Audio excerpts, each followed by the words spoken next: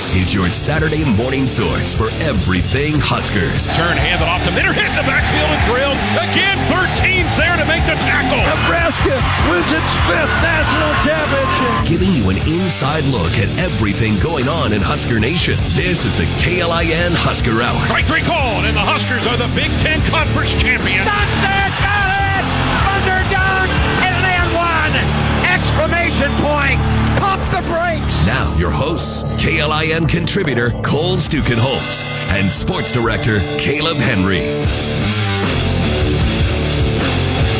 Good Saturday morning. Welcome to another edition of the KLIN Husker Hour. It is the last one of June. We've reached the halfway point of 2022. The end of the fiscal year. The end of the fiscal year, wow. Sounds very businessy. Doesn't it? That's Caleb Henry, KLIN sports director. I am Cole Stukenholtz, KLIN contributor, part-timer, moonlighter. I can't use moonlighter. I already assigned that to Matt Wall. We've already given that nickname away. I'm just here so I can talk to you about another D-line commit for Nebraska. We just talked about that last week, and now we've got another one this week. We are into summer position previews as well. We'll talk running backs. We've got a few things to get to. We do have, as we are here in the summer, we are in the thick of summer sports season with my kids. And so I've got a little first grade t-ball action later today. Ooh. We have a bye week for the soccer, the 3-on-3 soccer for my third grader. But we'll get back to that after the 4th of July. 3-on-3 soccer. How does that? Is it just a really condensed field? Or? Yeah, so they do a smaller field. Okay. Smaller goals, no goalies. Oh, okay. I gotcha. Yeah. So it's like some of the mini games on FIFA. Yeah, basically. Yeah. It's cool. And there's a little, it's not a goalie box because there's no goalie, but there's a little box around the goal. And the way I described it to my third graders, because I'm the coach of that team, is, okay, that goalie box is lava. You can't be in there because if you are in that box and you touch the ball and you're on defense, it's a goal for the other team. Yeah. Automatically. So yeah, no, we're in the thick of it, and it's as Nebraska's sports are kind of getting themselves aligned for the fall and the winter and the spring and what various seasons they have coming up.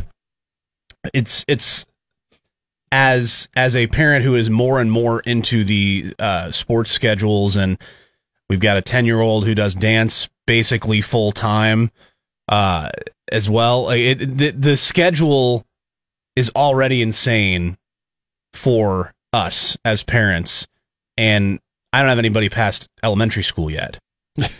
And so you start to extrapolate that out, like, okay, what are their time demands going to be going forward, and then you see guys like Maverick Noonan and other various kids, and they've got all these camps that they're going to in the summers, and they have basically year-round training that they're doing, kind of specialized stuff like at the Warren Academy in Omaha, and you still want like the multi-sport athlete as much as you can get, but there's so much specialization that's out there available to kids now, and the way that the game evolved is pretty incredible, because you always have more.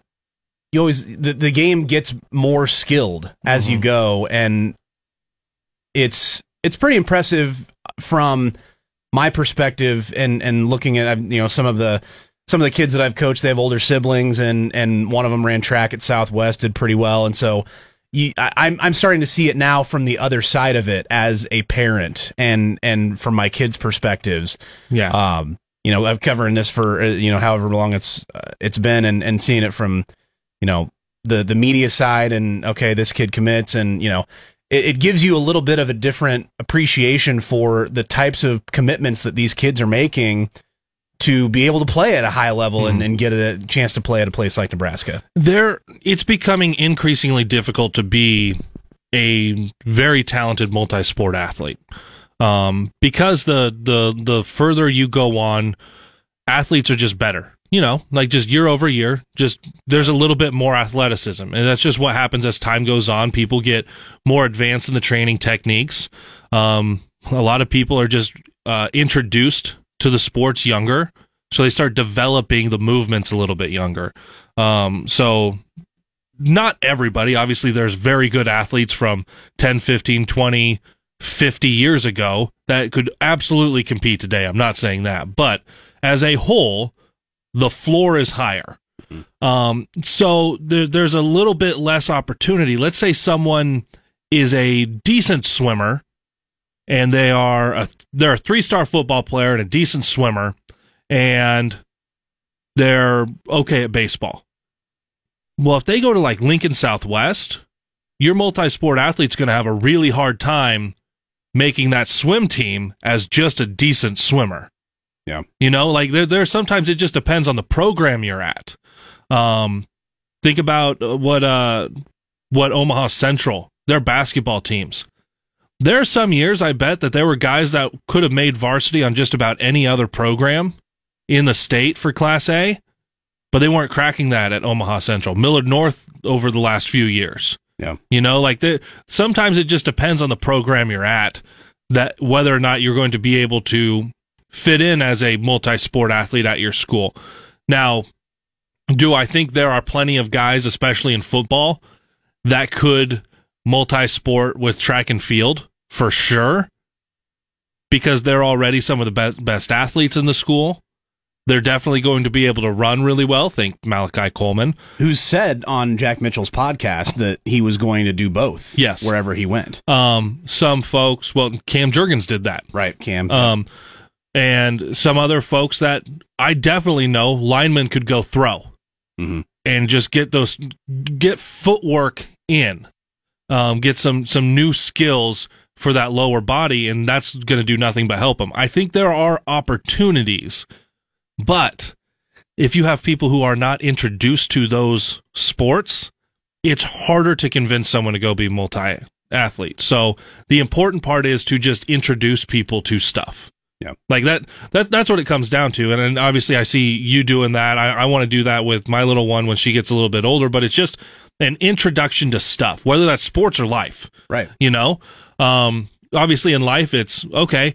Can we go to the splash pad? Can we go visit grandma, grandpa? Can we just go on a drive to this state park? Just introduction to stuff. It works the same way in sports. Yeah. If you are at least introduced to something early on, you might come around to doing that later. I think it helps out. But yeah, right now, when you see these high level athletes that have done a couple of sports, think who's coming in that recruit for women's basketball and volleyball to do that at that high of a level. Right.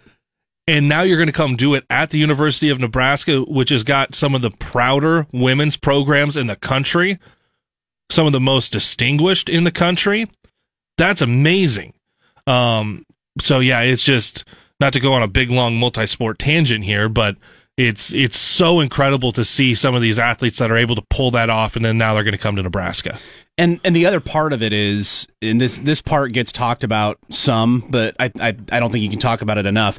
You do get a lot more versatility in your game. You have some skill set that other athletes at your position in football in particular don't have. If you do have a multi-sport background, the two that I always think of are Ndamukong Suh, soccer, and all through his youth. And everybody throughout his time at Nebraska always raved about how quick his first step was, how quick his feet were, how quick he would use that to get around guys on the offensive line. And so Suh playing soccer, that leads to changing a little bit of how offensive linemen have to defend him at the D-line position. And then the other one I always think of is Patrick Mahomes and the way that he played baseball growing up. Yeah. Of course, his father was a pitcher in Major League Baseball. So he's able to hit a different arm slot. Yeah, all kinds of arm slots because he was always the guy with the really strong arm. And so once early on in his youth, he was not allowed to play any position but first base or catcher because he threw too hard. But then when he was older, he would play shortstop or third base because that's where the strong arms are. And so you get all those different arm slots trying to get that ball over to first. Yeah. And now you see that translate to the professional level. Those types of experiences for those younger kids. And some of the guys on this Nebraska recruiting class, the offensive linemen and defensive linemen who wrestle. Nash Hutmacher, we may see a lot of him this season on the defensive line. Huge wrestler.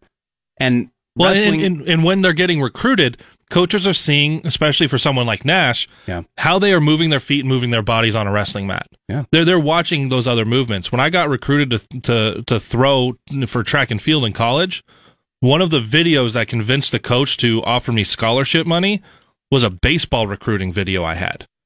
Because a lot of it's the same movements, and it was the way I moved my hips, and just kind of getting into a power position. But coaches are doing that. They're watching the way someone moves on a basketball court. They're watching the way someone runs.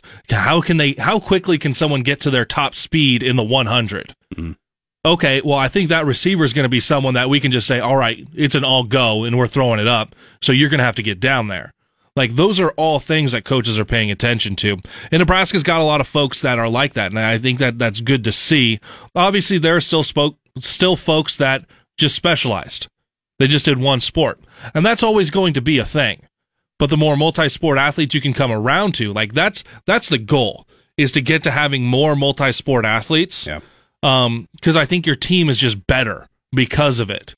Even multi-sport doesn't have to be 3-4 sports. Just can you add another sport that might improve your main sport?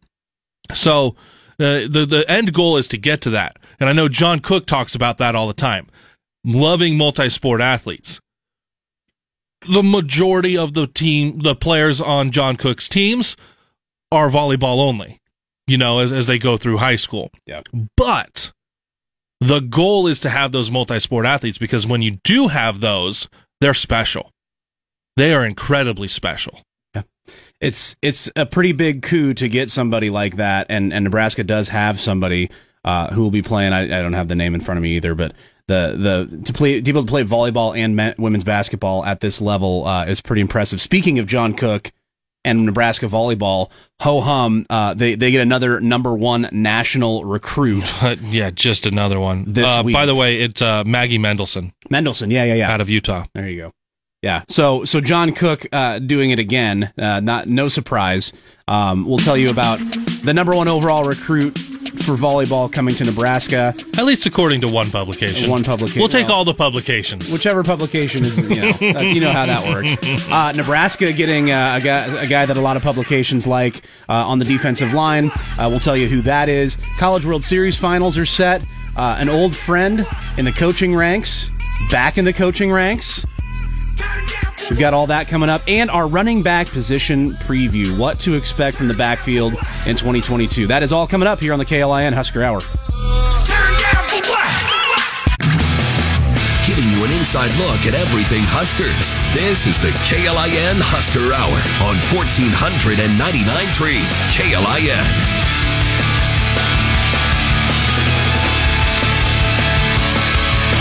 Rolling along here on your Saturday morning. This is the KLIN Husker Hour.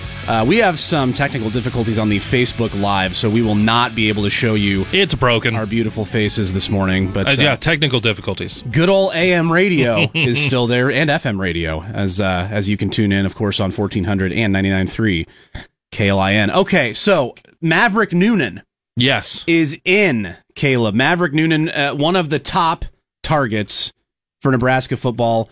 For the 2023 class. He is an edge defender. He is an in-state kid.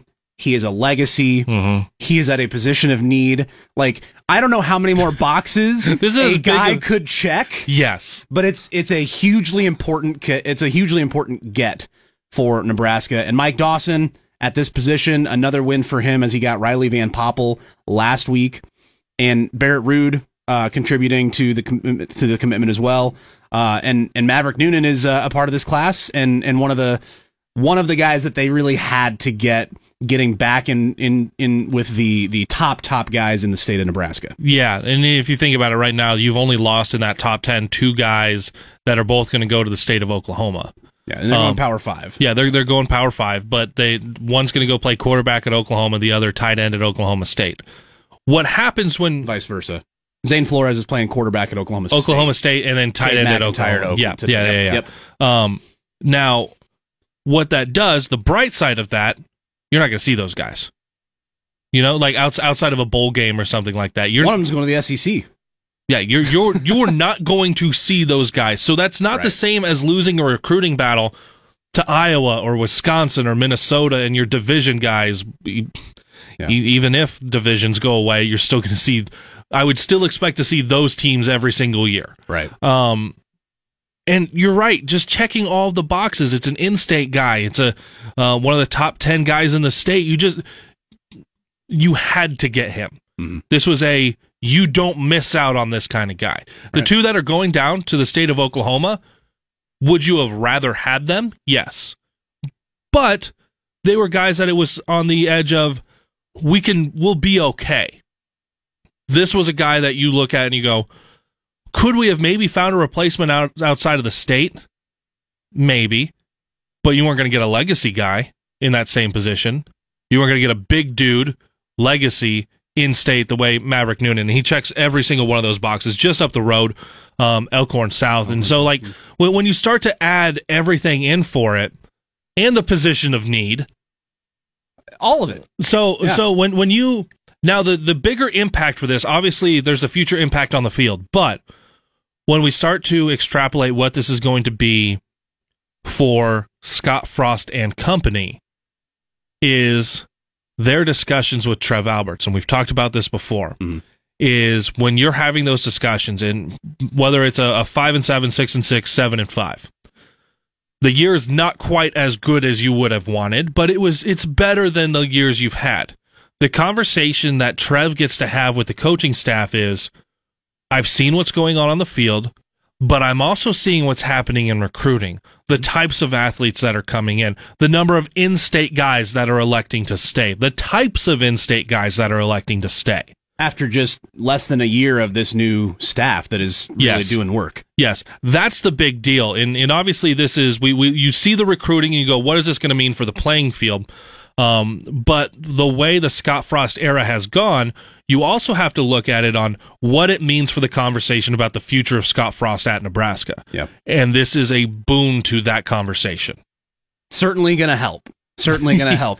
And for those that don't know, Noonan is the son of Danny Noonan, first-team All-American in 1986. Is that good? Was a first-round pick by the Cowboys. Is that good? A little bit before my time. And so those are a couple of indications of his lineage. Picked Nebraska over Stanford and Iowa. Mm-hmm. Stanford, of course, where another Omaha kid, Harrison Phillips, went a few years back. He's now a D lineman and I think a starter still with the Bills. Yeah. Just can't get by Patrick Mahomes though. Too bad for Harrison. And then you have the fact that this position at the defensive line, and we're going to preview all these positions throughout this summer. So we'll get to the D line in a minute, not in a minute, but in a few days. Right now, you are looking at really a few guys to bridge the gap, and then you had to be able to replenish with high school kids. And so Ty Robinson, really the only guy with significant playing experience who's back. You have Stephon Wynn, and Devin Drew, the two transfers that you got from Alabama and Texas Tech, that are going to be able to bridge the gap. Mm-hmm. You got Casey Rogers, who's out. You lost Ben Stilley, DeAndre Thomas, Damian Daniels. Mm-hmm. All those guys were huge contributors in terms of playing time and production on the field. Yeah. Nash Hutmacher's going to have to step up. You're going to need to get something out of guys like Mosai Newsome, Ruquan Buckley, Marquise Black. Colton Feist may have to play a little bit from the walk-on spot. And so the fact that you were able to not miss on such a huge opportunity right here in the backyard of Nebraska with a kid like Maverick Noonan, who does, as I say, check all of those boxes. But I think maybe the most important one, just in terms of looking at the roster, is the fact that it's at this position. It's at the D-line. It's at a place where they had to be able to reload with a really, really high quality crop of high school kids. Mm-hmm. And I've heard a lot of discussions from sports shows, and I've seen it on Twitter, that it's hard for folks to look at the future of the program when you're getting so many mercenaries, essentially. Yeah. The transfers that might be here 1 year and they're gone. Mm-hmm. And I get that. But like you said, Cole, it's filling a gap, because the way you build a program is through your high school recruits, but you also have to plug the gaps, quite literally here with defensive line guys, through the transfer portal. So from the outside looking in on the types of guys that have come in through the transfer portal, you're getting those stopgap guys. They're going to get you through as you build your recruiting back up on that side, where that particular position. Yeah. And then, of course, you got to hope that you can develop them when they get here. But it's get those transfers until you can get these guys all up to speed. And hopefully a couple of your guys that are already in the program are ready to go, can step up into those positions. But like there is a time and a place for the mercenaries, and that time is to make sure you can get those high school recruits that you can develop through your program. Because as soon as you can get guys like Maverick Noonan, looking at the same class on the defensive line, Riley Van Poppel, if you can get those same guys to come in and be here 3-4 years and develop all the way through, then you don't have to go pick up somebody in the transfer portal unless you really, really want them. Mm-hmm. So in terms of where Nebraska sits in recruiting right now, so that is the 10th commitment for Nebraska in the 2023 class. The commitment there of Maverick Noonan, he's their 5th highest rated commit, and Nebraska is up to 24th overall in the 24/7 rankings, as well as the 24/7 Sports Composite, which kind of factors in everything. Riley Van Poppel's the number one guy that's committed thus far. In terms of who's left on the board, I mean, obviously number one at this point is Malachi Coleman. He's the number one player in the state of Nebraska, according to 24/7 Sports, just outside the top 100. He is a top 100 recruit on Rivals. And in terms of the rest of the guys, you already have commitments from now Maverick Noonan, Brock Knutson, and Gunnar Gatula, both on the offensive line. Ben Bramer out of Pierce at the tight end spot, and Sam Sledge, another offensive lineman. He's out of Creighton Prep. You mentioned McIntyre and Flores are going down to Oklahoma. Those are all the guys I just listed there. That's the top 8 in the state of Nebraska, and Malachi Coleman is the last one on that list.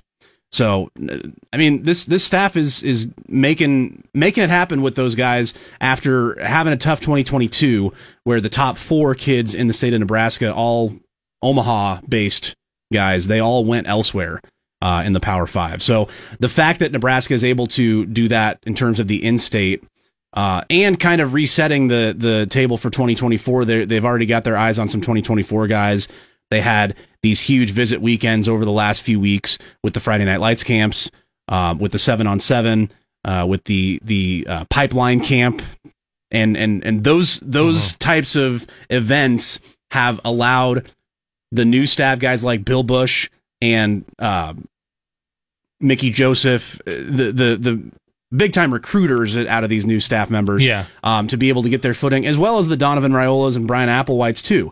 Even though they aren't known as much for their recruiting prowess, they have been able to make connections and have impressed some of the guys that they're trying to get after as well. So just looking at last year real quick, because obviously it was the top 4 that left. Yeah, Nebraska only got 3 of the guys that were 3-star or better in the state. Yeah.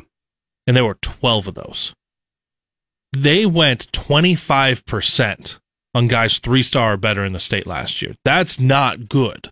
Now, obviously, I'm always going to come in and defend a lot of the athletes that maybe they just want to go somewhere different. Sure. Like we saw Devin Jackson go out to Oregon. Okay, that's someone who maybe just wants to go somewhere different. Like it or not, maybe someone just wants to go to the SEC. Okay, it's hard to fault some of those decisions. Yeah. When you're losing a bunch of guys to Wyoming and Northern Illinois and Kansas State. Even North Dakota State. Yeah. You've seen guys on there. You're losing an edge rusher to Iowa. Yeah. Like, those are the ones that you can't have, because they're leaving your state not for somewhere with a coast and warmer weather. They're leaving your state for somewhere that is exactly like you and going to play the same brand of football as you, but not with you. It hurts. So, big improvement this year. It's fantastic to see, and I'd expect more. Also, just on the transfer portal side of things, Greg Sharp keeps letting me know. He told us on Thursday, talking specifically about like baseball, they're not done. No, they just got another kid this week from Southern Miss. They got a kid from Oklahoma State the week before. Mm-hmm. Both of those teams were in regional round, so they have postseason experience now. But he's telling us not all of them are out yet. There's going to be more for baseball come out. Yeah, well, we just saw one yesterday, wasn't it? Core Jackson. Mm-hmm. Just entered his name in the transfer portal. I mean, out of the guys that you were excited about who may be coming back to Nebraska, Core Jackson had a nice season in the middle infield, and he's gone. Let me reword this. Yeah. There's more transfer portal guys to be announced coming to Nebraska. Okay.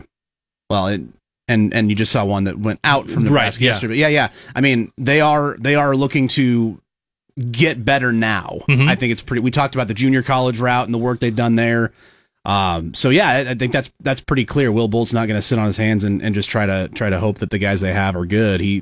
He's got an idea of what he needs, and he's going out finding it. Man, between the big three men's sports, you are flipping coaching staffs and rosters. Yeah. We're going to have to learn all of the guys brand new next year. It is a mad scramble right now this offseason. We're keeping track of it all for you here on the KLIN Husker Hour.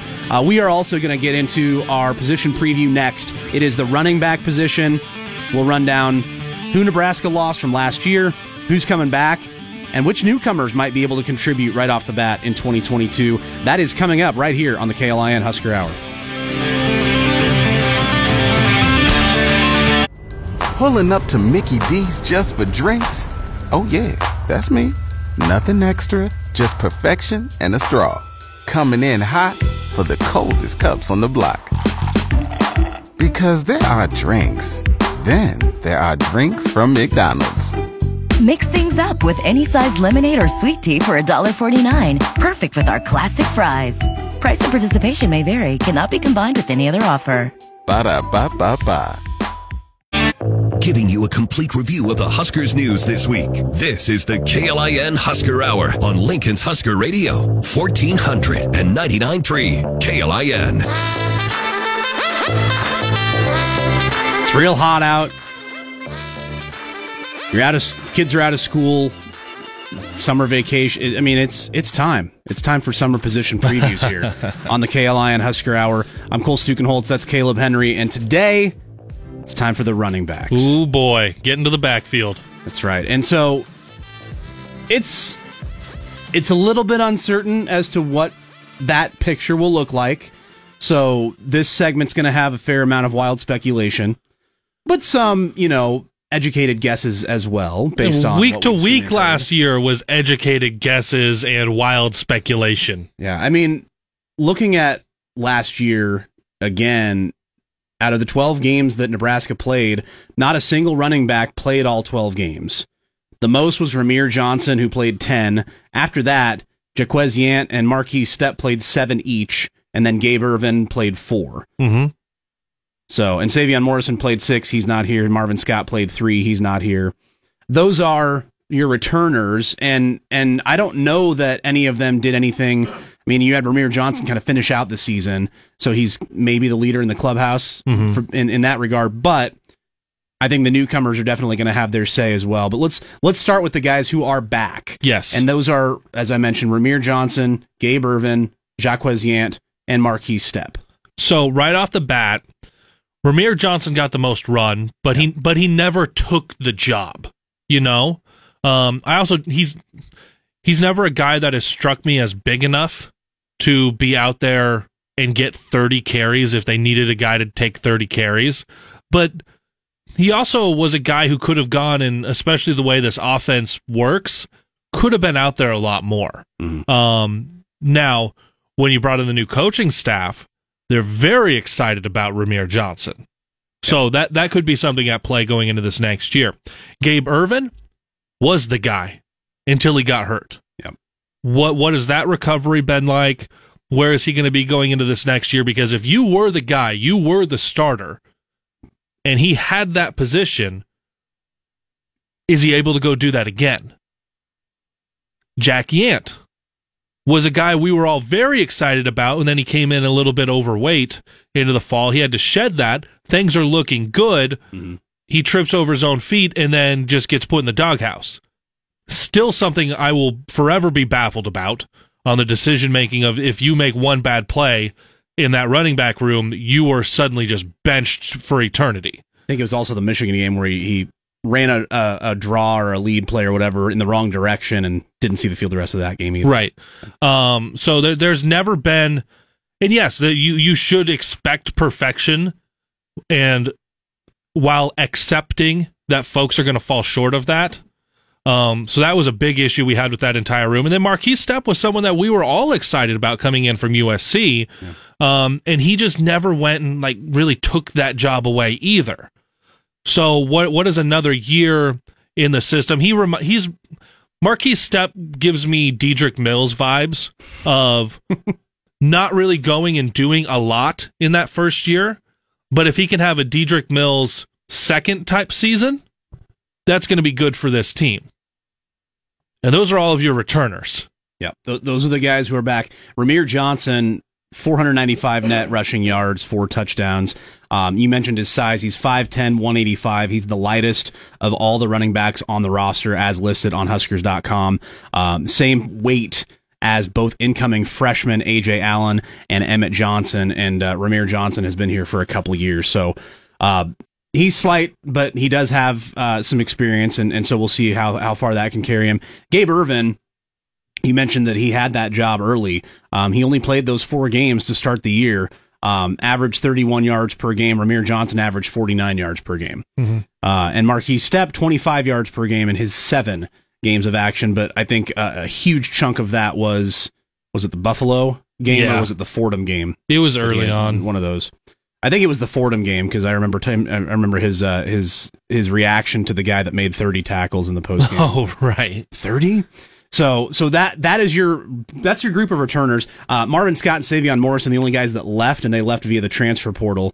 Didn't have anybody graduate out. In terms of the newcomers, though, this is where it gets intriguing because you have some guys that everybody's pretty excited about, especially Anthony Grant out of the New Mexico Military Institute. He's formerly at Florida State. He was at New Mexico Military Institute. Also won, I forget what award. It's like not the academic Heisman, but he was recognized as the top junior college athlete in some form or fashion. Yeah, he was the 2021 National Junior College Athletic Association Male Student Athlete of the Year. That's why he's the sports director, folks. Male Student Athlete of the Year. So he's the guy who I think everybody's most excited about. You do have A.J. Allen, who everybody liked a lot out of Monroe, Louisiana. He's in here as well. And Emmett Johnson, another true freshman out of Minneapolis. So those are the 3 newcomers.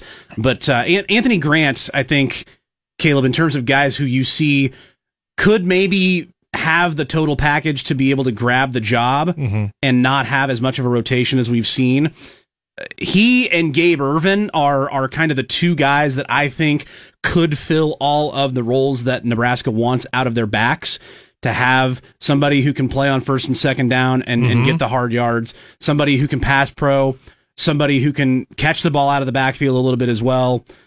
Those are the guys that you want if you want to have somebody lock that job down, and then you get to sprinkle in a little bit here and there. But Anthony Grant, I think, is that guy who you could see in terms of the newcomers be that most impactful recruit. Yeah, and until things get updated, which normally they do when guys start showing up for their those summer workouts and then into the fall. But Gabe Ervin, 6 foot 215. Yep. Anthony Grant, 5'11", 210. Yep. Those are guys with very similar builds that you would expect to be a nice little 1-2 punch.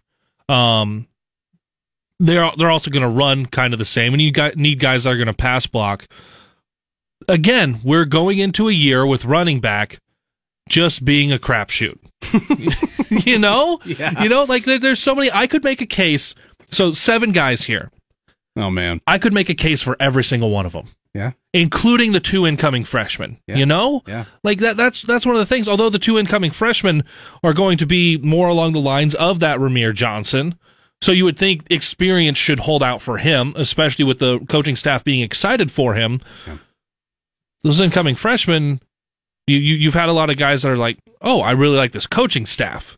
The coaching staff really likes them. So where does that play into some of it? I think Anthony Grant is going to be top 3 in the depth chart. If I had to just pick 3 guys that are going to be your top 3 in the depth chart, it's going to be Anthony Grant, Gabe Ervin, and Ramir Johnson. And I think depending on the week, Stepp or Yant can get into there, especially if there's an injury or there's a specific package where they can go be a bowling ball. But just basing it off of what we've seen in the past and where things can project to coming out this year, I think those would be my top 3.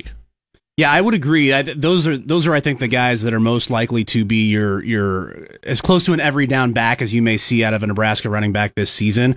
Although if Nebraska gets inside the 5, I wouldn't mind seeing number 0 and number 82 both run out there together. Yes, get a little Yant and Chancellor Brewington coming over for that massive block across the line. I think what you do have with this group, and we haven't seen this in a while, the number of times you could run I formation with this group. You know, like, because a lot of the sets we see are just the single running back. I do think there are times to run the offset I. You can go Maryland I if you really want. Just get them all out there. Yeah. But go Maryland I against Maryland. They're like, oh no, the mirror. Oh my God. Sorry, that was too set up for that Spider-Man meme. But think about this: if you rolled out there and it is Stepp and Yant in the backfield. And you're like, okay, something heavy is coming down. And if you have Stepp and Yant in the backfield and Brewington in motion, you're going to go clear some space. You know? Even Anthony Grant, Gabe Ervin, like, get your guys that are big to not just be the guys carrying the ball. Mm-hmm. Because if I'm one of those guys and I know I'm only on the field if I'm either going to get the ball or I'm going to pass block, okay, get me on the field and let me go run over just get in the way of a D lineman or go headhunt a linebacker and get in the way for someone else and spring something. Because guess what? Nebraska fans will recognize that. They definitely recognized it with Chancellor Brewington. You know, as he comes across, it's like he's in motion, someone's about to die. So you can get some of that with these guys. Find a way to get more of them on the field. And I guess the other thing that we haven't so much talked about with these guys is their pass catching ability, right? Which is a big deal. Was it?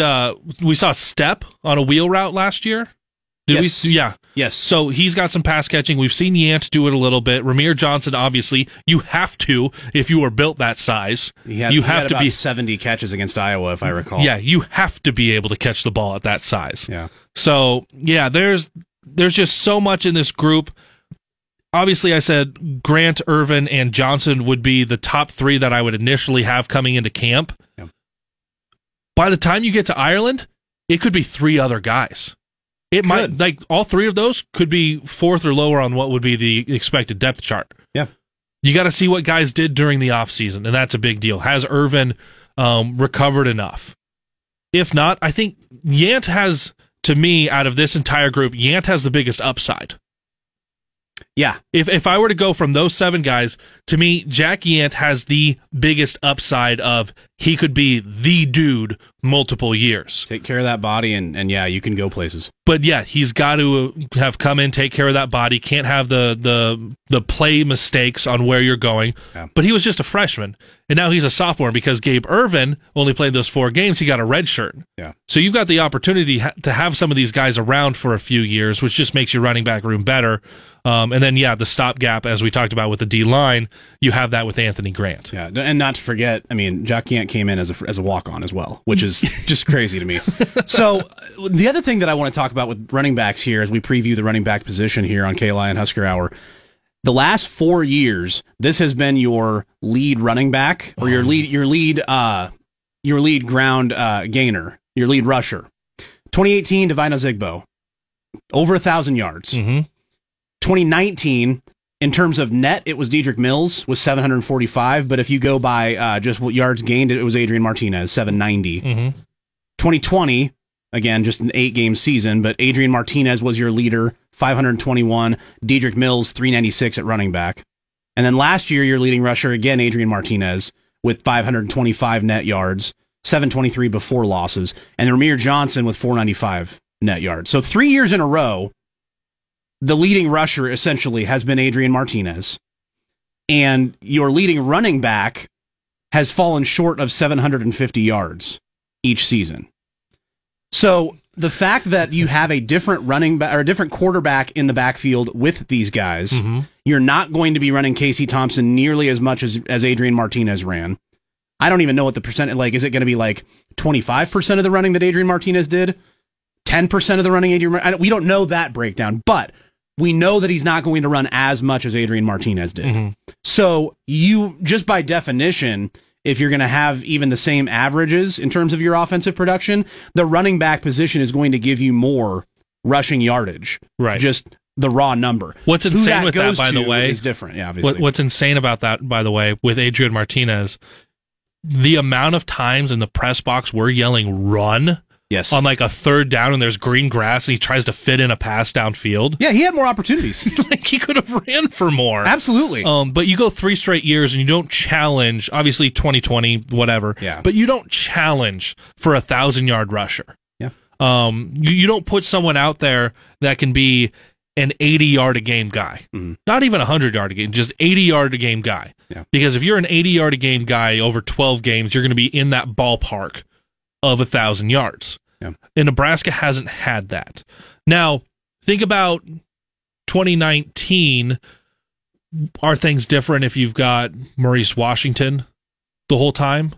I think so. You know, like, think about who was the most talented running back that they would have had back there. Yeah. Are things different if your offensive line is blocking a bit better? That's a big part in this conversation too, is what does the offensive line look like?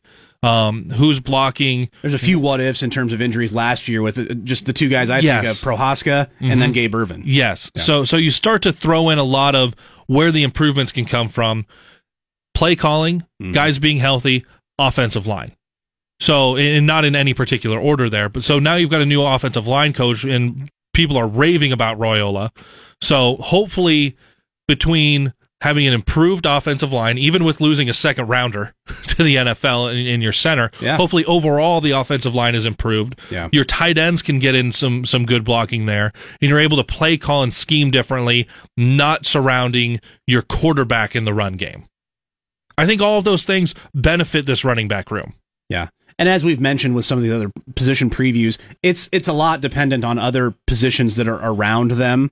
So the running backs, obviously, a huge part of how they produce is going to depend on that offensive line, and vice versa. You're going to have a lot more praise heaped on that offensive line if one of these running backs emerges with a big season. And last thing I'll mention, you mentioned how this is a crapshoot yet again. The last time Nebraska had a 1,000-yard back in 2018, Divine Ozigbo. Remember, he wasn't the guy going into camp that year. He wasn't the guy like 2 games in even. They were banking on Greg Bell, a JUCO transfer in Scott Frost's first season, and then he didn't have it, and Divine Ozigbo went in there and grabbed that job and never let it go, and ended up going to the NFL where he's still at today. So that's another thing. Like the last time Nebraska had a 1,000-yard back, they had no idea who it was going to be. Maybe history repeats itself this year and somebody can surprise grab that job in 2022 and do what Divine Ozigbo did in 2018 and get themselves to a 1,000-yard season. It'd be nice. Position. That type of production could help keep Scott Frost around for 2023 and beyond. All right, we've got more to come. We've got some old friends from Nebraska baseball coaching ranks, what they did and what they were. We'll have some updates on those. Some schedule news as well for Nebraska football, if you missed that. And then, yes, we will tell you about yet another top overall recruit that John Cook went out and found on the recruiting trail. That's all coming up here on the KLIN Husker Hour. Husker football, basketball, baseball, and beyond. This is the KLIN Husker Hour on 1499.3 KLIN. Let's change the subject to someone else. Lately burying the lead a little bit as Caleb and I have talked about running backs, talked about Maverick Noonan. Just yesterday, or was it Thursday? 2 days ago. Thursday. Yes. I can't keep it straight.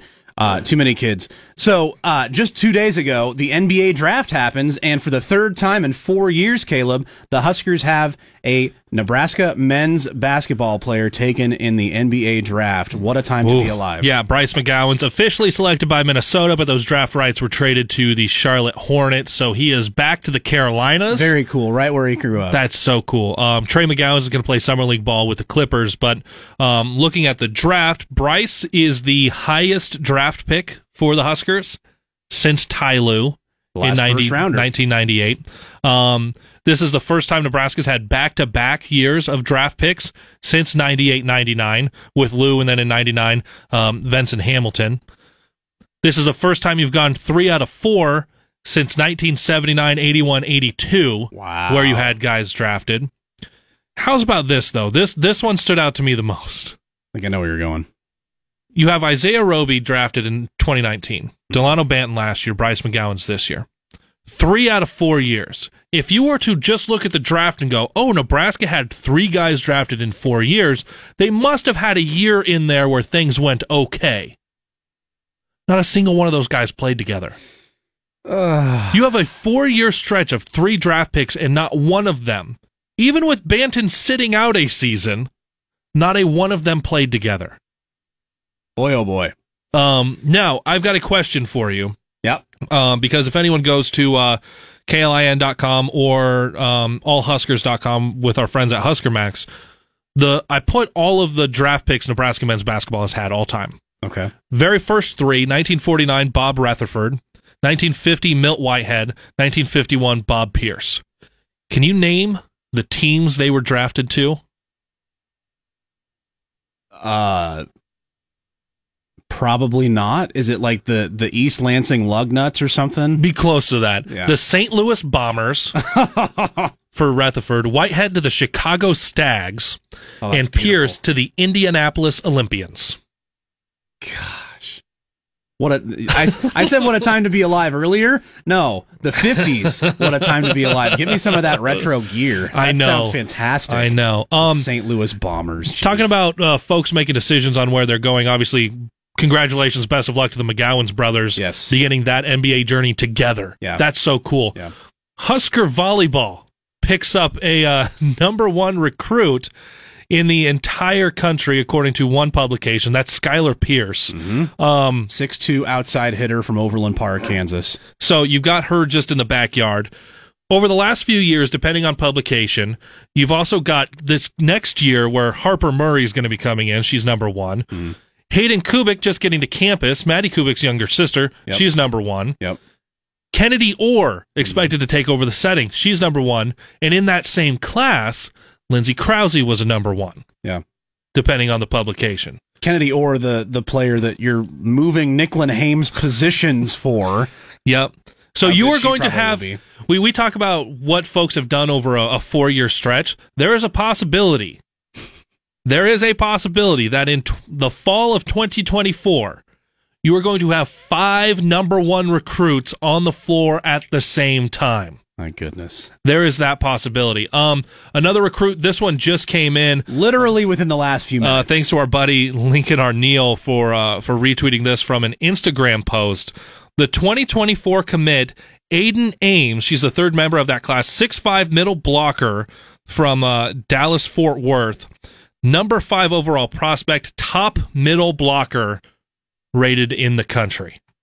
John Cook made her commitment today. I know this gets thrown around too much with good guys and the character is a bad guy, but it's the Thanos adding another Infinity Stone. It's just John Cook just adding more power. That is a bad man. Oh, that is a bad man. Just killing it in the recruiting. As I tweeted out this week, why would he ever retire? Yeah. Why would you ever retire? just gonna keep reloading with these number 1 overall classes. It's of course pretty impressive. Oh no, he's got the reality stone. What are we gonna do now? He doesn't need to turn back time because it just keeps getting better and better. He is morphing the volleyball world's reality to his will. Yes. Yeah, you should have aimed for the head. All right, we're going to wrap this thing up. We still have some old friends from college baseball days past for Husker baseball and some schedule news with the football program when we come back here on the KLIN Husker Hour. talking with current and former Huskers and those that cover the Big Red. This is the KLIN Husker Hour on Lincoln's Husker Radio, 1499.3 KLIN.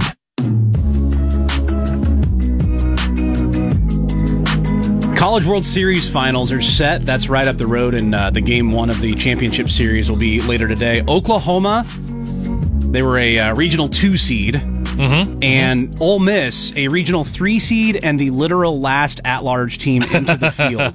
And they are into the finals, so that's going on this weekend in Omaha. The team that they just eliminated, Ole Miss, was Arkansas. And, of course, Dave Van Horn, former Nebraska coach, still chasing that elusive first national title. Had the number 1 overall seed last year and lost to NC State after barely getting by Nebraska. And then made it back to Omaha, almost made the finals this year with a team that was not near as good as last season's and just came up just short. So that's where Dave Van Horn's season ended. Another old friend, the guy that replaced DVH here in Lincoln, Mike Anderson, the last coach to take Nebraska to the College World Series, the only coach at Nebraska who's won a College World Series game at Nebraska. He was replaced by Darren Erstad in 2009, or was it 2011? No, 2011. Because 2008 was the last time Nebraska made the regional round. So 2011, Mike Anderson, last time he was a head coach, he's back in the coaching ranks at his alma mater at Northern Colorado. Very cool. So congrats to Mike Anderson. And Northern schools making other appearance. The Husker football team has announced a game with Northern Iowa in 2024. $600,000 on the contract to bring them in. Nebraska will also host UTEP and Colorado that fall. Yeah, and Northern Iowa, we talk about the pipeline from Montana with Samari Toure and then Brian Busini. Northern Iowa's got a couple guys on the roster right now, and Chris Kolarovic and Omar Brown, who will play cornerback this season, who was the FCS Player of the Year in 2019. So a couple of Northern Iowa connections there. Well, also Frost, Chenander. Scott Frost, yep. Mario Verduzco did work there, and not with the staff anymore, but yeah, some ties there to the Panthers. They're going to be here, and that's one of those teams where careful what you wish for, Power 5 school bringing Northern Iowa, but that's who the Huskers will play in 2024. All right, that's going to do it for us here today, and we will have another position preview next week. And it's 4th of July weekend next week already. Yes, it is. Also want to give a big shout-out. 50th anniversary of Title IX was this week. A lot of great publications out there. Nebraska will be doing more throughout the year.